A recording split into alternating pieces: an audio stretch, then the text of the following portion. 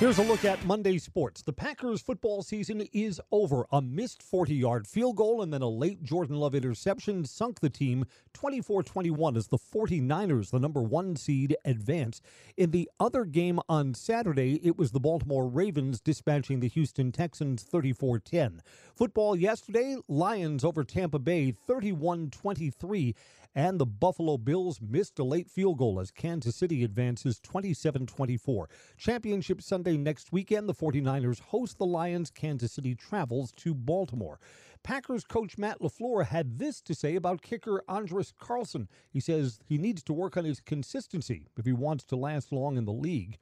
LaFleur said he prays every time Carlson goes out to kick.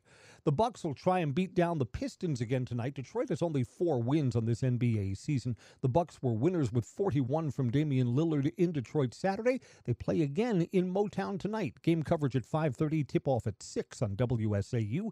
Badgers basketball tomorrow night. They'll be on the road against Minnesota. The Badgers are ranked 8th. 18th ranked Marquette is off until Wednesday when they take on DePaul.